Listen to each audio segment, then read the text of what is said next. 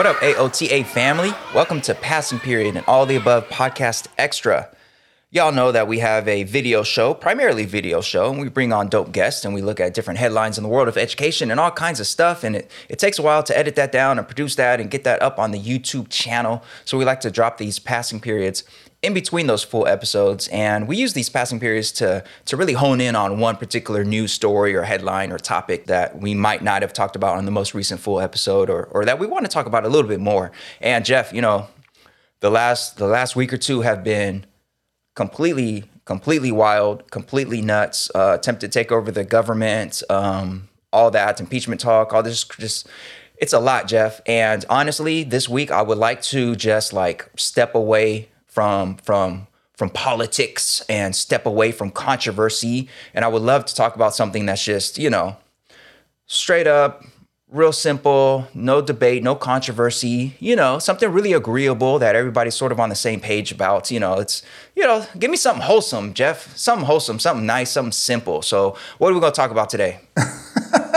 Well, first of all, Manuel, I'm going to say, even though it's a little bit preemptive here, happy Martin Luther King Jr. Day.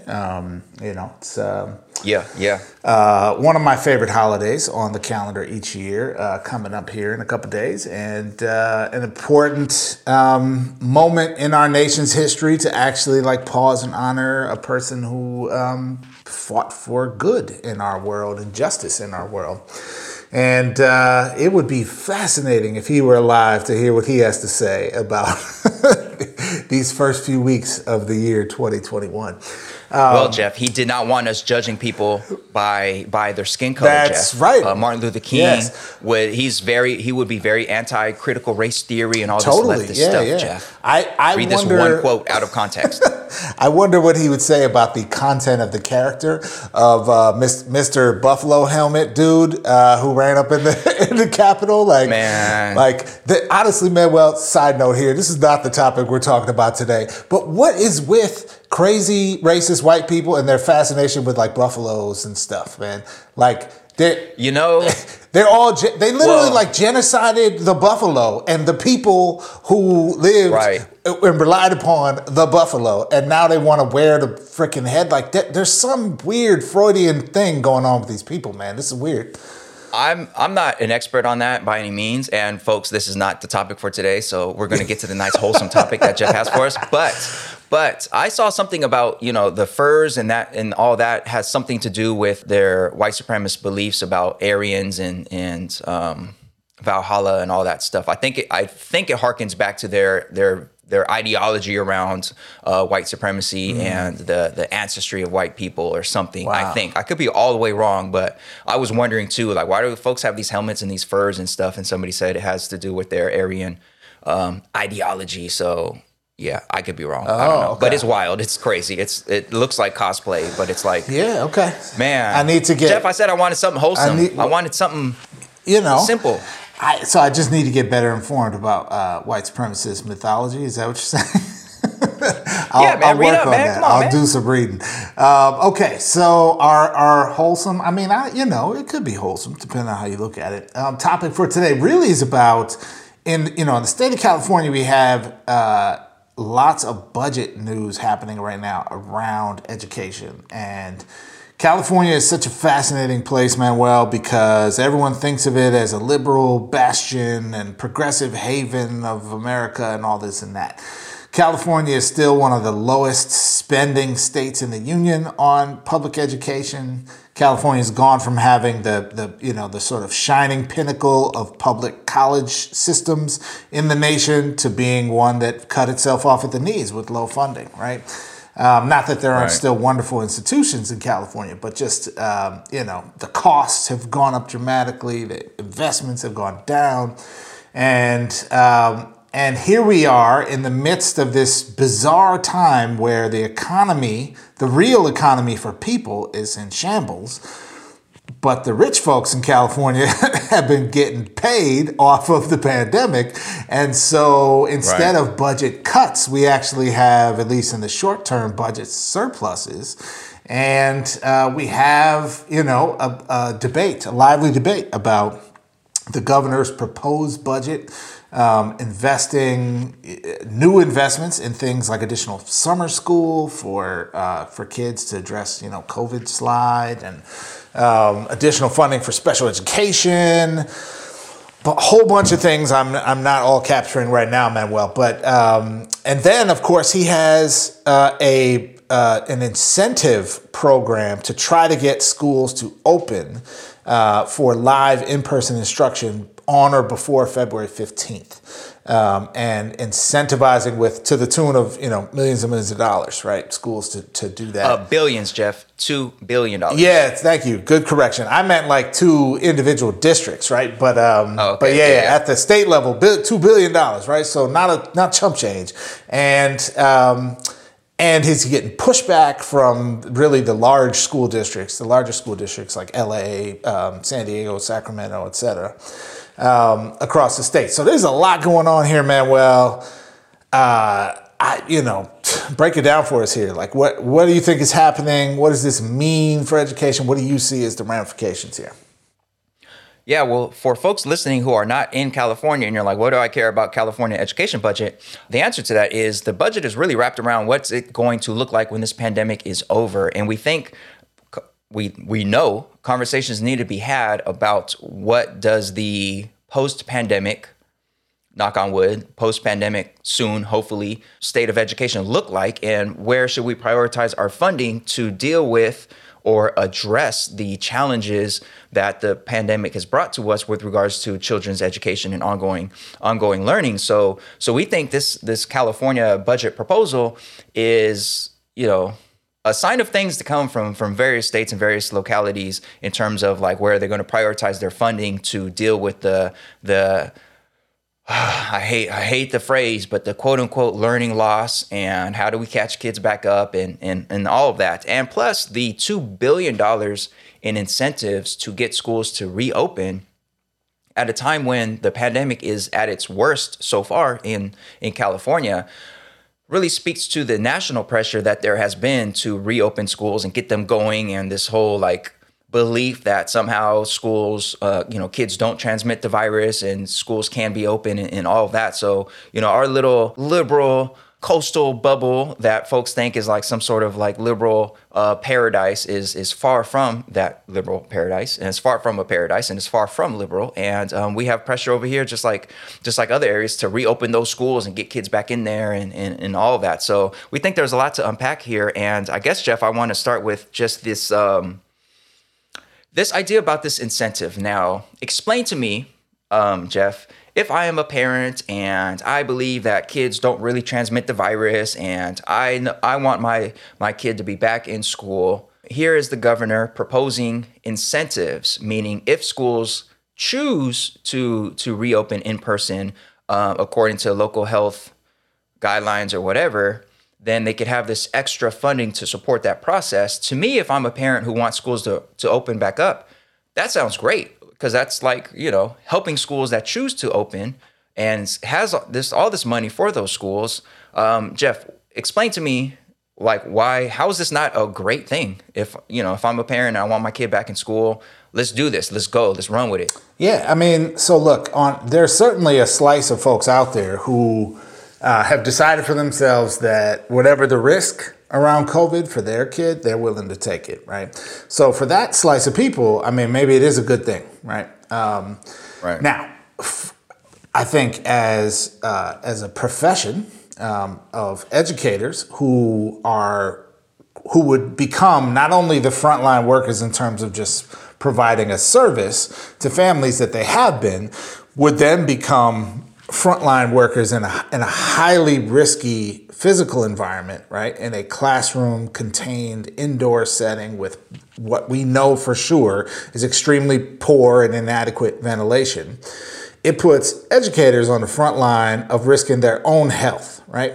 The claims that kids do not spread COVID are contested at best, right? Like, we've cherry picked data to say we haven't seen a lot of spread coming out of schools. But the reality is we haven't necessarily seen a lot of spread coming out of Amazon warehouses either that we can don't totally confirm.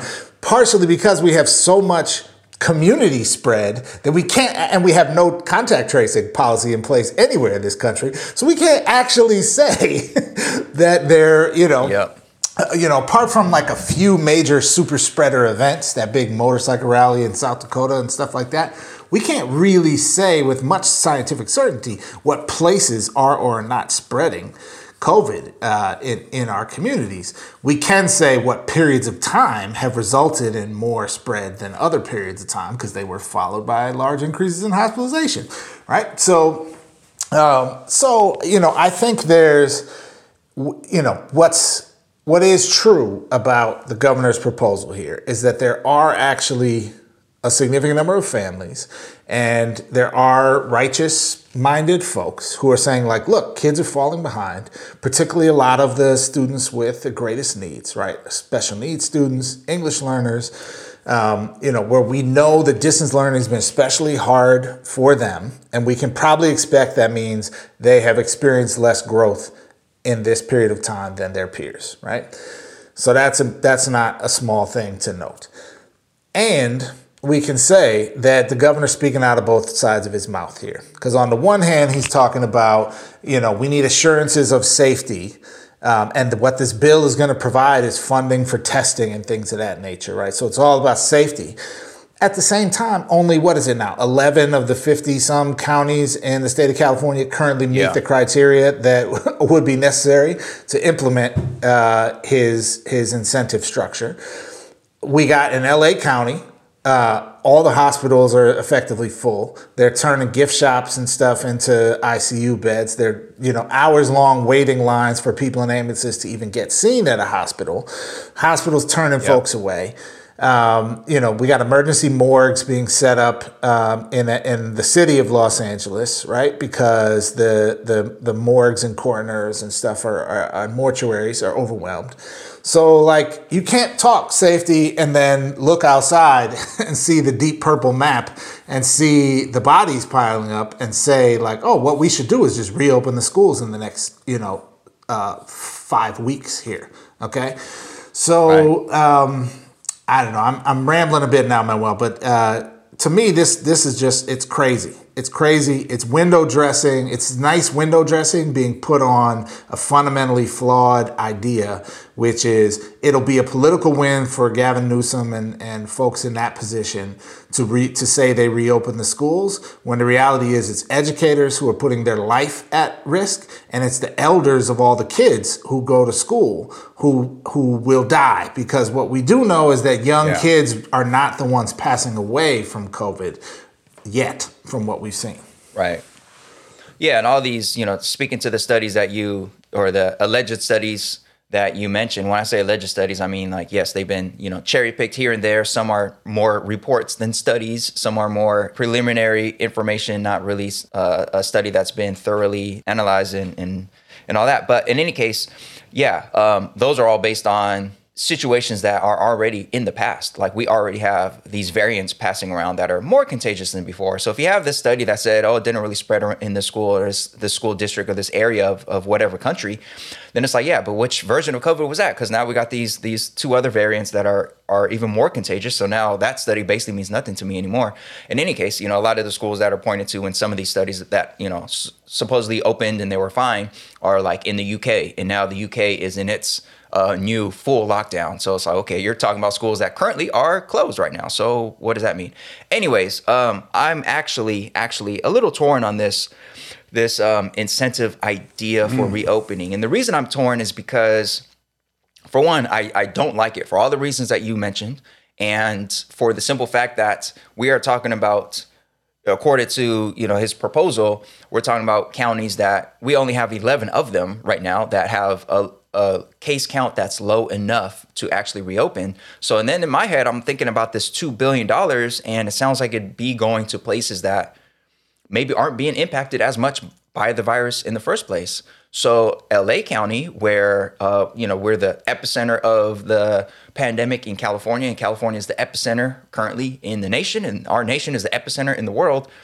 LA County can't even come close to these numbers right now. So it's like, okay, so this money isn't coming to the hardest hit place. It's going to places that maybe it hasn't hit as hard. And what kind of sense does that make? In the way his proposal had been presented, and folks, he presented this proposal during winter break. It was like December 30th or something. And, it would need legislative approval. So at the time of this recording, it hasn't received legislative approval. So, take that, perhaps things have changed by the time you're listening to this. But in any case, the way it's drafted, it's offering $450 extra per pupil for districts that open up. But it's a sliding scale. So districts who have more students who fall under the category of low income and marginalized in some kind of way, it could be more than $450. So it could go up to, I think, $750 or $800 per pupil. And supposedly that's supposed to be like the equity part there. Like, oh, districts that need even more based on their population get more. But it's like, wait, no, you're still only talking about districts that aren't hit nearly as hard as others when it comes to this pandemic. So I don't like it for all those reasons. And the fact that it's based on studies that, I think don't really aren't as relevant to the context of California right now. However, the way I see it, it's going to come down to either governments are forcing schools to reopen. I've seen plenty of folks who teach in Georgia and other parts of the country where their district or their state government has forced them to reopen, or incentivize reopen. And if it came down to those two choices, either you must reopen or here's an incentive if you choose to reopen, I for sure would rather go the incentive route. So that's why I'm kind of like, well, if it came down to those two options, would I rather have a state government that's forcing us to reopen? Because I see teachers posting about having to teach hybrid or having to teach in person and how bad that is. Or would I rather there be some incentive? So it's like, okay, at least the governor's just throwing out an incentive and not saying like you must reopen. But still it's trash, because all the folks out there who are pushing for schools to reopen, they could see something like this and be like, look, the governor's offering money. The governor wants you to reopen. What is your reason for not reopening? And it really just adds to the pressure for schools to get back open. And of course, Jeff, as you pointed out, that means putting educators at risk. And that still hasn't been addressed to my knowledge. It hasn't been addressed exactly when teachers might get the vaccine in California. What are the safety nets there? If a teacher does test positive and they have to quarantine for 14 days or whatever, is that out of their sub days, their allotted sick days? Are they going to drain their allotment because they had to quarantine, or is that come from somewhere else? There's so many questions to still be answered that it's just it's whack. Yeah, it's whack. And I'm gonna take. I appreciate your very balanced, generous interpretation of Governor Newsom's actions here and the folks supporting this legislation. I'm not going to be that generous to them. I'm going to say the framing it as an incentive is a duplicitous action. Duplicitous. It is a duplicitous action because and you know what it reminds me a lot of, Manuel, actually, is the federal race to the top legislation that, of course, was Obama's signature education law back in the day. Now, here's why I say that, because we know that schools function in a financial environment of scarcity, where we have insufficient resources to meet the demands of all the things that we ask schools to do, right? Feed the kids, educate the kids, get the kids glasses, provide counseling for the kids, make sure they're not being abused, right? Like all the things that schools are asked to do, right? And so we underfund schools systematically, and then we dangle these carrots of like, hey man, there's this $2 billion pot that you can get access to. All you have to do is these things. And by the way, some of that pot is providing funding for literally life-saving measures, right? Like establishing a testing program, which a lot of districts, particularly smaller districts, don't necessarily have the ability to fund themselves currently, right? The way that like Los Angeles has been able to. So I see it as like duplicitous. It's a coercive attempt to force reopening, both politically from the standpoint of then the pressure's now on the district, like why are you not getting access to all these funds that are out there? And from the standpoint of knowing that districts need some of that funding in order to be able to work on a safe plan to reopen. Meanwhile, the Yeah. poison pilling is you got to open by February 15th, which nobody in California, I mean, maybe there's rural counties I don't know much about, but none of the cities in California right now should be reopening schools right now, given the COVID situation. And February 15th is about a month away. So, this, to me, it is. It's a super frustrating aspect of of the political leadership around COVID right now, which is we're not seeing the political leadership to give communities the resources they need to be safe, right? Or the resources we need so that everybody can lock down and not lose their home. And we can do that for a month and then stamp out the virus. And then we can, be like Australia and New Zealand and stuff, right? And go back to more normal life and just do contact tracing. They're not talking about funding that. They're just dressing up this, let's get the kids back in school so the parents can go to work thing with this sort of facade of we're going to fund a few of these programs. I'm like, but that's not funding what we need to make it safe. It's just, it sounds nice. So to me, it's much more sinister, I think, than what you're naming, even though I get it, right? It's not cool what's happening with kids right now. And virtual school is trash, as you have eloquently said in prior episodes. Yeah. We should get a t-shirt. It's like, virtual school is trash. Man, well rusted. I would like that shirt, except somebody will probably point to it and be like, see, that's why we got to reopen. Yeah.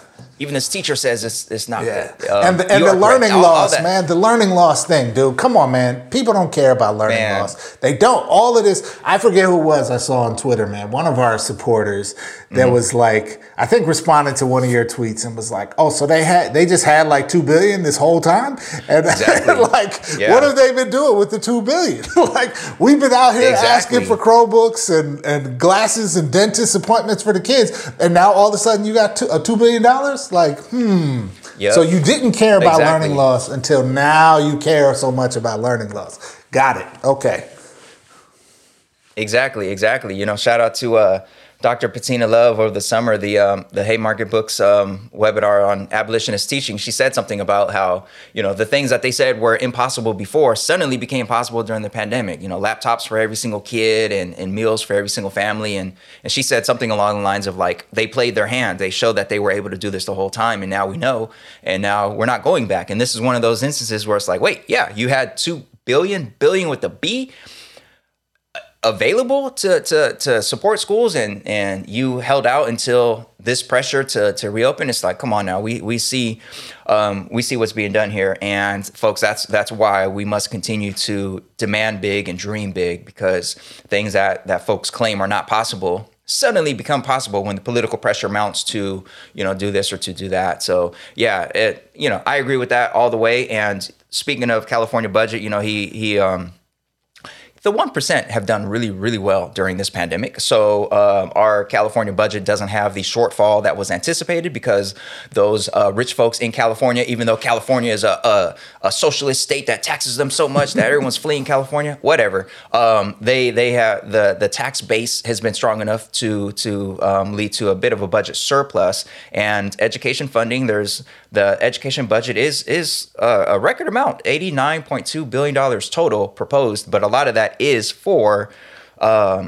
summer school, for expanding the school year, because the governor says that we have to, quote unquote, address learning loss. So address the issue of learning loss. So Jeff, yeah, I hate hearing about that. I hate that phrase. Where was your concern for learning loss before?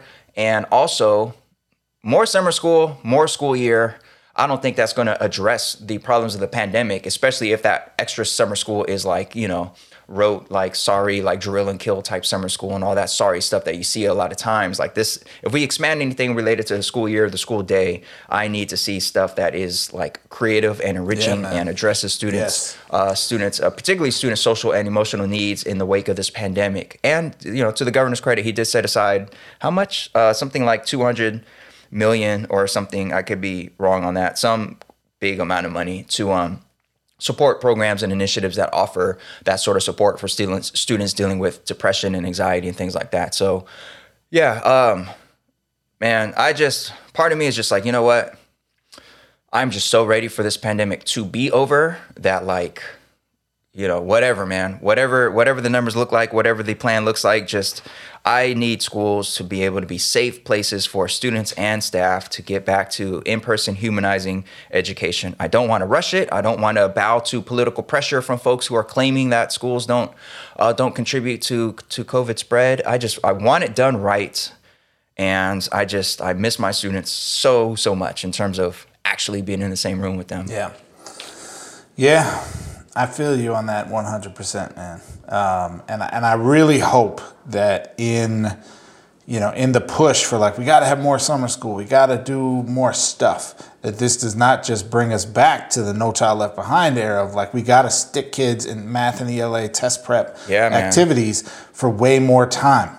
I'm like, if we would need to re-engage kids, great. You know what we can do? Team sports, arts, theater, like outdoor learning, right? Like physical education, clubs, right? Like, that's the stuff they've been missing, first of all. Yeah.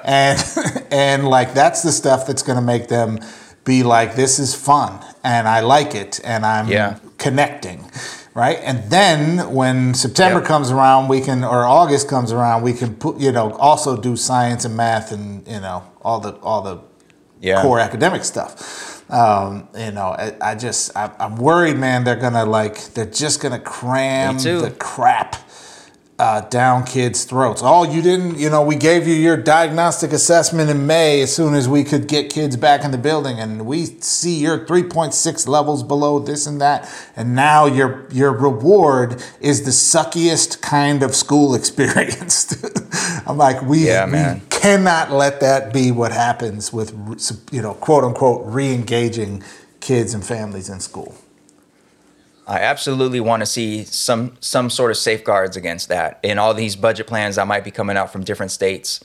If you're listening to this from another part of the country, I'm definitely curious what your state is talking about and whether or not you're seeing any element of possibly safeguards against weaponizing learning loss by just, doubling math, doubling English, having more and more testing. Like, I don't want that. So when the governor says, here's all this extra money in California, man, I don't want districts to get this money and be like, okay, now we have money to buy all these extra online learning classes that students, now they're in the school building, but they're on their computer clicking through this drill and kill, like, math curriculum or whatever crap is out there. Yeah, man. We shall see. I mean, I guess for California, the good news is that momentarily, at least for right now, we do have education funding that hasn't taken a giant hit from this pandemic just yet, at least for this year. So that's a positive. Yeah, man. Indeed. All right, folks. So, we hit you with 2 passing periods in a row, and normally these passing periods come in between our full episodes, and normally these passing periods are only for the podcast listeners, because folks who catch us on YouTube, they see the full video production, and we don't normally put these passing periods on our YouTube channel, but we might start doing some of that since we had 2 passing periods in a row. We very much appreciate y'all, and a lot of y'all have been asking how you could help, how you could support the show, and honestly, what we really need help with is just getting the word out about our show. Like, rating us and reviewing us does a lot to help us pop up in some educator searches when somebody's just sitting there who's like, I want to get into some education podcast. Let me go to Apple Podcasts and type in education or type in teaching and see what pops up. Like, we really need your help showing up in those searches, and the way you can help us is by giving us that 5 out of 5 stars, and if you have time, writing a little review for us. That goes a long way. And if you are looking for ways to help us just financially, since this is our own 2-person project endeavor, and we're, it's all our own equipment, our own, time, our own effort, all that stuff, you could definitely go to aota.com/support, and there's some options there between Cash App and Venmo and monthly contributions. We want to shout out and thank all of you who have contributed. That's helped us out a lot during this during this distance learning pandemic era, because of course we used to produce this show in an actual studio on a school campus, a really dope school campus with a dope studio. And, we had to go out and purchase our own lighting and cameras and all that good stuff. So thank you for all of you who have helped us with that and who continue to help us with that. Shout out to all of you. All right. We hope y'all enjoy 3-day weekend. If you get the 3 days, we will see you next week. We will see you with another episode of All of the Above. Stay safe. We love y'all. Stay dope. We appreciate y'all. And now it's time for you to go ahead and get to class.